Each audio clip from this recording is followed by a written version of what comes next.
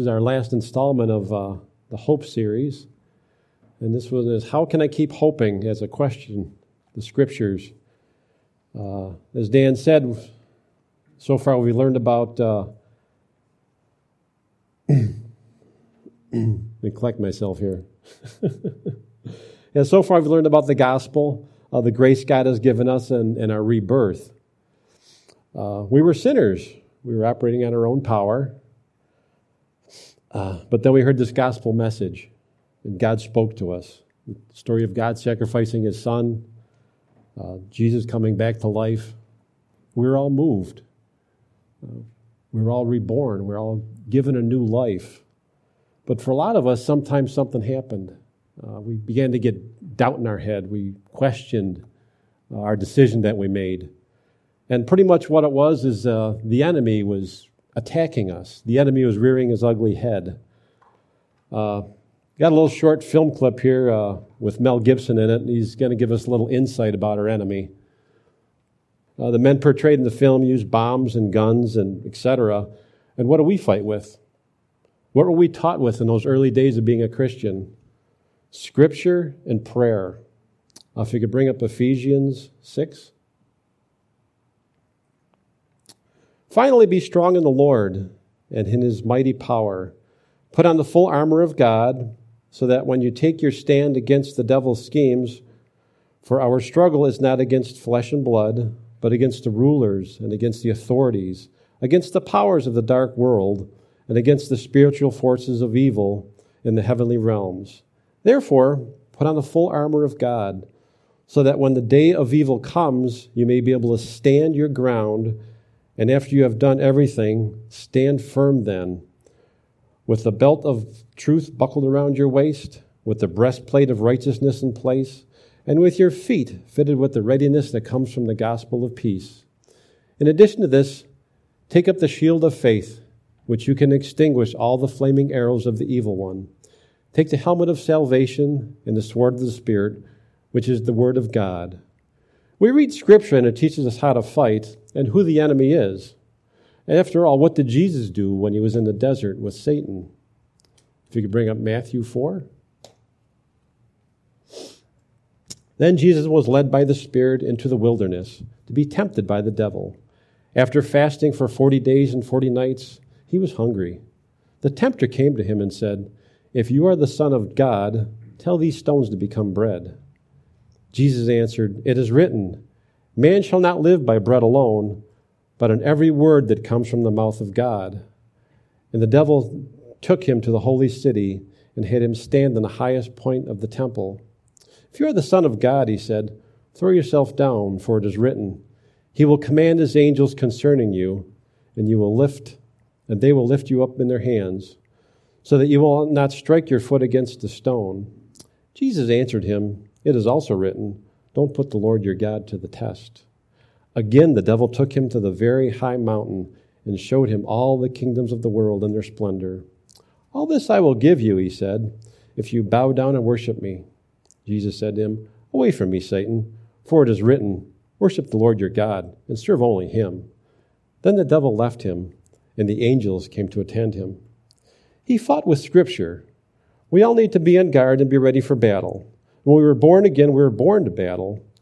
Satan knows he just lost another one. We need to keep fighting. For our battle for assurance and hope to the end is in Romans. If you could bring up 8.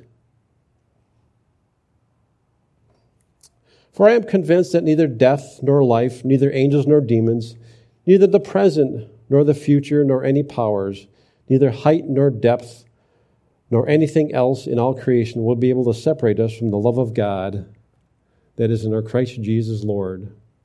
We have our battle for perseverance, Mark 13:13. "Everyone will hate you because of me, but the one who stands firm to the end will be saved." We have our battle for hope in the gospel, Colossians 1:23. "If you continue in your faith, established and firm, and do not move from the hope held out in the gospel, this is the gospel that you heard, that has been proclaimed to every creature under heaven, for which I, Paul, have become a servant." Battles fought and won with the Word of God. Could you bring up 1 Corinthians 16? Be on guard, stand firm in the faith, be courageous, be strong, do everything in love. And what was the battle against? Ephesians 6. For our struggle is not against flesh and blood, but against the rulers, against the authorities, against the powers of this dark world, and against the spiritual forces of evil in heavenly realms. After all, if God is for us, who can be against us? And there is hope in the Scriptures. This week, our focus scripture is Romans 15:4. For everything that was written in the past was written to teach us, so that through endurance taught in the Scriptures and the encouragement they provide, we might have hope. In the Scripture, there's three truths. All Scriptures for instruction. All Scriptures are intended by God to give steadfastness and encouragement. And all Scriptures are to sustain hope. Our first point here is that all Scriptures for instruction. If you could bring up 2 Timothy 3. All Scripture is God-breathed and useful for teaching, rebuking, correcting, and training in righteousness, so that the servant of God may be thoroughly equipped to do every good work. And if you could bring up Job. Submit to God and be at peace with Him. In this way, prosperity will come to you. Accept instruction from His mouth and lay up His words in your heart.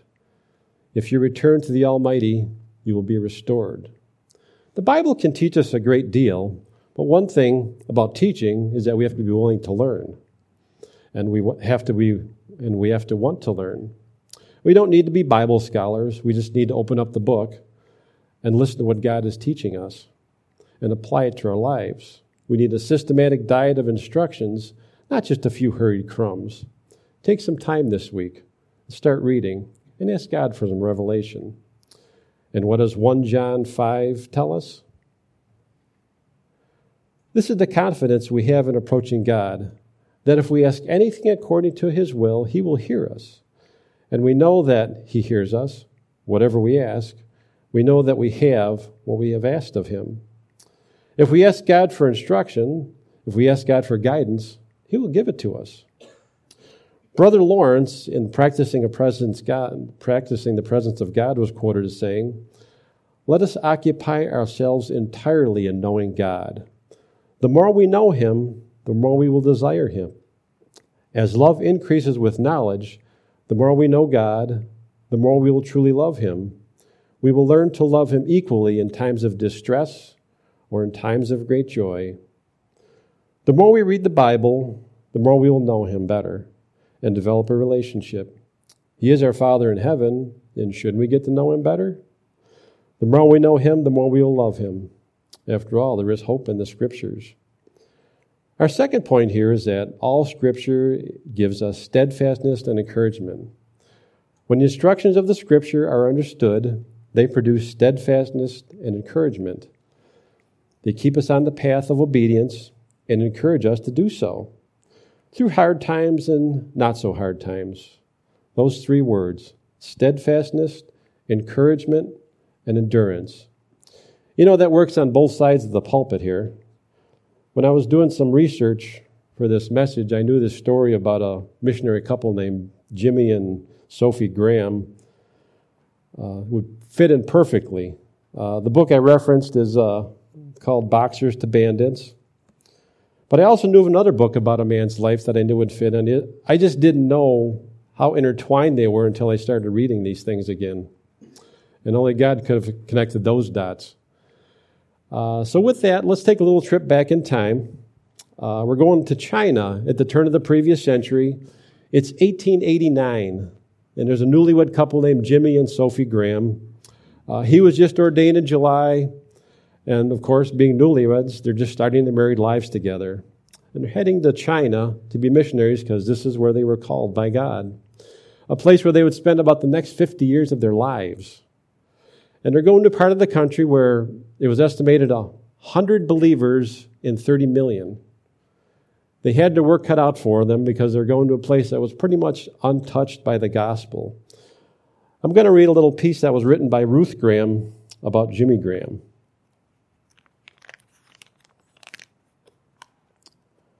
Uncle Jimmy opened our station in China together with Pearl Buck's father, Absalom Streidendecker. I remember Aunt Sophie telling me once that when Uncle Jimmy returned from the countryside where he had been preaching the gospel, there was not one place on his body where she couldn't lay his hand, where he wasn't black and blue with bruises and had been stoned. He went for years without a conversion, and I remember asking him if he ever got discouraged. He shook his head emphatically and said, "No, the battle is the Lord's, and he will deliver us a victory." Think about that. Yes, he did go for many years without a conversion.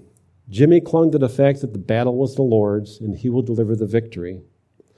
I can only guess he was referring to 1 Samuel in 1747, where David was about to slay Goliath. And this reads, "All those gathered here will know that it is not by sword or spear that the Lord saves, for the battle is the Lord's, and he will give us into your hands." So during their time as missionaries, Jimmy was stoned and beaten many times. At one time, they were accused of kidnapping a child. And remember, all this for the gospel. The question is, did they waste their time? Did they waste their whole lives preaching this gospel message that wasn't to be heard? Well, it wasn't so much what happened while they were in China. It's what happened afterwards, because you see, for about 40 years, China was closed to all missionaries. And in that time, God went to work. 50 million people were saved from the inside by God working, all from seeds planted by Jimmy Graham. Now let's move ahead a couple of years. It's now September 1949, Los Angeles, California. There's a struggling marriage, a couple on the brink of disaster. She had just come back from Florida. She was going to stay long enough to get a divorce, to end the hell she was living in. You see, the war had been over for about 5 years now, and he had been a POW from 1943 till the end of the war, but the war still raged in his head. Thoughts of murder, he was drinking. It was bad, and nightmares, of course. But there's always hope. Some neighbors talked her into going to see this new evangelist named Billy Graham. So she went. That night there was a spiritual awakening. The thoughts of divorce were gone. She wanted to reconcile things with her husband, so she tried to get him to go to one of these meetings. He refused. He thought he would just wait it out till the meetings ended. Well, God had other plans, because a 3-week stint got extended for 5 more weeks, so Billy Graham was there for 5 more weeks. He decided to go reluctantly, of course. I'm going to do some more reading, because I couldn't write it any better than this. Billy Graham was wearing out. For many hours a day, 7 days a week, he preached to vast throngs. Each sermon was a workout, delivered in a booming voice, punctuated with broad gestures of the arms, hands, and body. He got up as early as 5, and he stayed into the tent late at night counseling troubled souls. Graham's weight was dropping, and dark semicircle shadows were under his eyes. At times he felt as if he stopped moving, his legs would buckle. So he took to pacing the pulpit to keep himself from keeling over. Once someone brought a baby to him, and he asked, "Whose girl is this?" It was his own daughter. He didn't recognize her anymore because he had been away for so long. He longed for the campaign to end, but the success of it made him sure that the providence had other wishes. When our couple entered the tent, he refused to go further than the back rows. He sat down sullen, wait up the sermon and go home and be done with it. When Graham appeared to him, he was surprised. He'd expected the sort of frothy, holy rolling charlatan that he'd seen preaching near Torrance when he was a boy. What he saw instead was a brisk, neatly groomed man 2 years younger than himself. Though he was nursing a sore throat and asked for the amplifier to be turned up, he showed no other signs of fatigue. Amazing. See, Billy Graham knew there was hope in the Scriptures, and it kept him going. So when the tent meeting got extended, and he ran out of sermon material, so he contacted an old friend named Jimmy Graham, our missionary from China. So at that time when our young couple was sitting in the audience, it was Jimmy Graham's message that was heard. And that night, there was another spiritual awakening. Our fellow was cleansed. He was reborn. The drinking was gone. There was no more nightmares. In fact, he went home and he got out his Bible and he started reading Scripture. Can we bring up 2 Corinthians? So from now on, regard no one from a worldly point of view. Though we once regarded Christ in this way, we no longer do so. Therefore, if anyone is in Christ, he is a new creation has come. The old is gone, the new is here. He was a new creation. And the story I'm speaking of is that of Louis Zampier, and the story is unbroken. I'd recommend the book over the movie. The book tells a lot more of what they didn't talk about in the movie. There is hope in the Scriptures, and the battle is the Lord's. Our third point is that all Scripture's goal is to sustain our hope. Has anybody ever heard of Sir Ernest Shackleton? Antarctic explorer. He lived from 1874 to 1922. On one of his trips, he took this ship called the Endurance into the Antarctica in August of 1914. Things were going well for a bit. By November of 1915, the ship was completely stuck. By November, the ship was destroyed and crushed by the ice. He set off there was 27 men on the ship. He left 25 behind and set off with 2 other ones to go get help. In August of 1916, think about the time span here, he returned and rescued all of the men. They were all alive yet.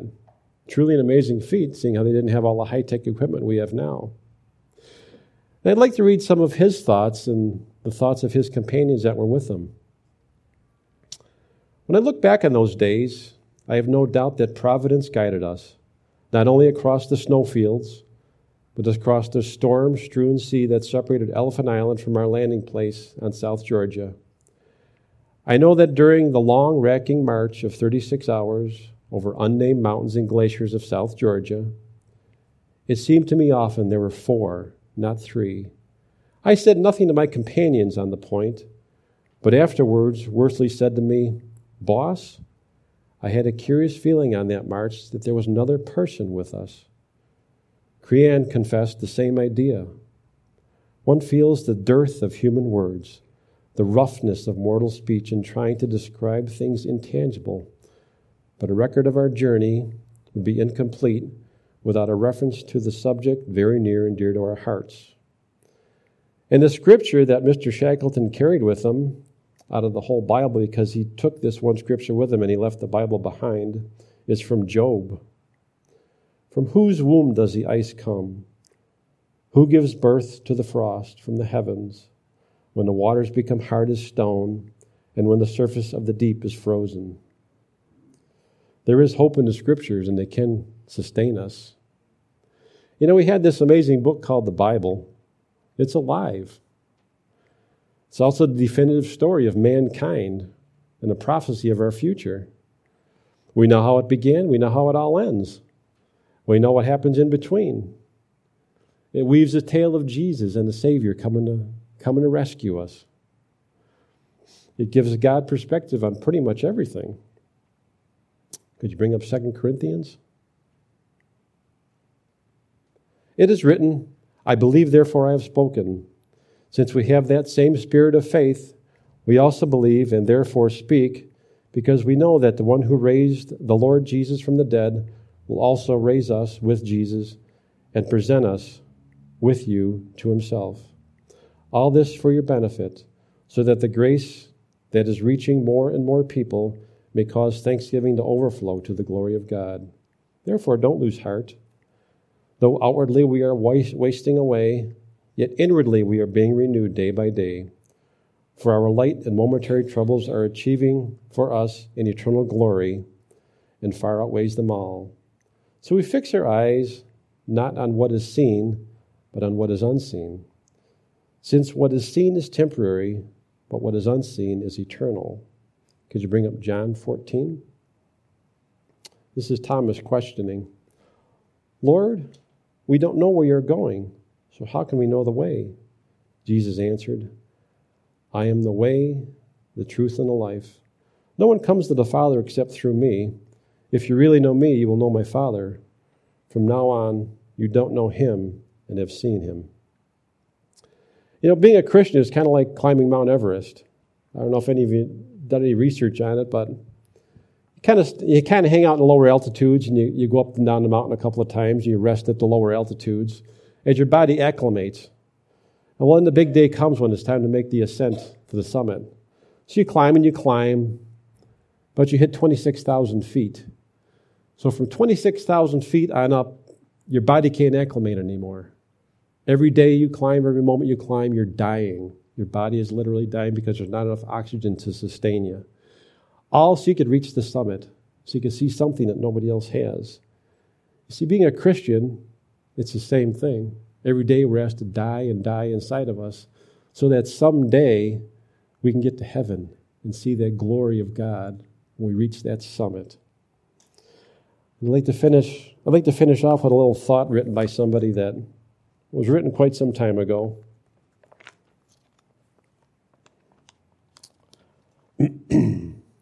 All of humanity's sin was laid on Christ in those last few hours. The final result of sin is hell, where no one can see God. And the most horrible experience of all for Christ was the hiding of his face from his Father as he took on our sin. Jesus had taken all that went with him quietly before, but when this awful rest of sin visited it upon him, it wrenched from him the cry, my God, why hast thou forsaken me? So while we think of the human side of redemption, the eternal happiness, the glory and sinlessness that is to be ours, when we see God face to face, we must not fail for a moment to place first that which made it all possible, the unthinkable love, pure and simple, because it was not for himself, but for those who spent a lifetime of sinning against him. Isn't it incomprehensible? Oh, for such love. Let rocks and hills and their lasting silence break. May the slight comprehension that we can have of it lead us to dedicate our lives more fully to him and consider that which we have is his, not only because he gave it to us, but because of this unspeakable love. And that's the gospel. Thank you for your time.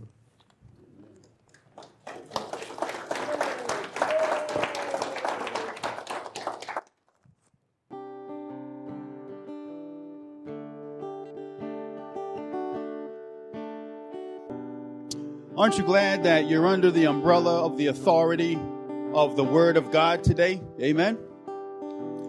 The enemy would want you to place yourself under his authority. The only tool that he has against you is deceit and falsehood. When we begin to believe our circumstance, or when we begin to believe what other people say against us, and when we believe the doubts and the fears and the anxiety and the hopelessness, the enemy takes a foothold. Amen? He gets a foothold in our hearts and in our lives. This is the authority over your life today. Amen?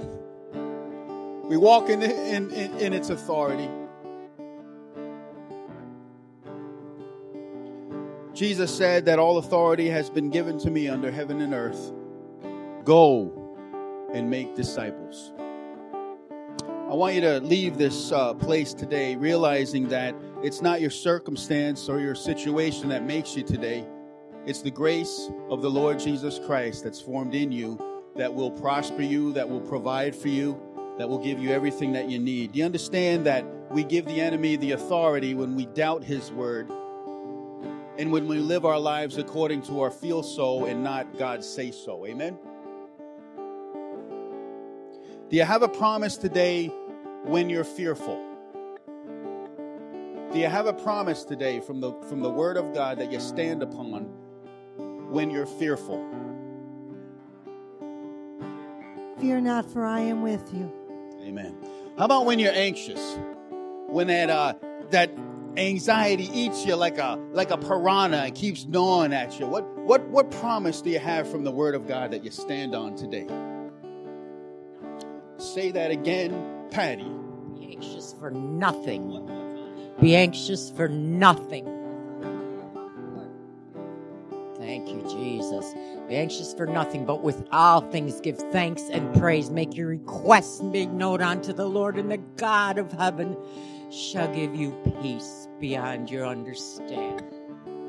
Cast all your care on the Lord, for he cares for you. Be anxious about nothing. Amen. Don't be anxious about anything. Pray about everything. Amen. This is Bill Burke over here, people. He's got one. Jesus, when he was done, sat down and said, "It is finished." It is finished. Amen. Amen. How about when you got some finances that you don't know what you're going to do? You look at your bank account and you look at the bills and you say, "Yee." You got a promise from God? From God's word? Amen. Okay, Patty, say that again. He shall supply all your needs according to his righteousness in Christ Jesus. Amen. His riches in Christ Jesus. Monica. He's a good God. Yeah. He's a good God. Amen. He is Jehovah Jireh. Amen. Richard is in the house. What do you got, Richard? The Bible says, "Seek you for the kingdom of God and his righteousness, and every other thing shall be added unto you." Seek first his righteousness and his kingdom, and all these things shall be added unto you. Amen? Hey, do you have a struggle or a problem that you won't get through today? No. Jesus blazed the trail for you, and he's asking you to come. Trust him and give him your life today. And he'll take you to places and become the God in your life that will blow your mind. Amen? What about your family members that don't know Christ? You praying for them that they'll come to know Christ? That they'll have a personal relationship with the Lord Jesus Christ? What's a promise that you got, that you hold on to when it comes to the salvation of souls for your family?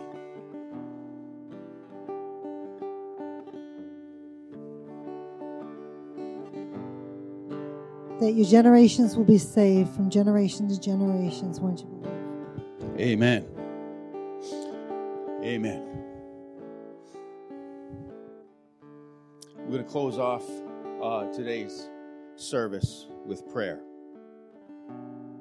Who needs prayer today?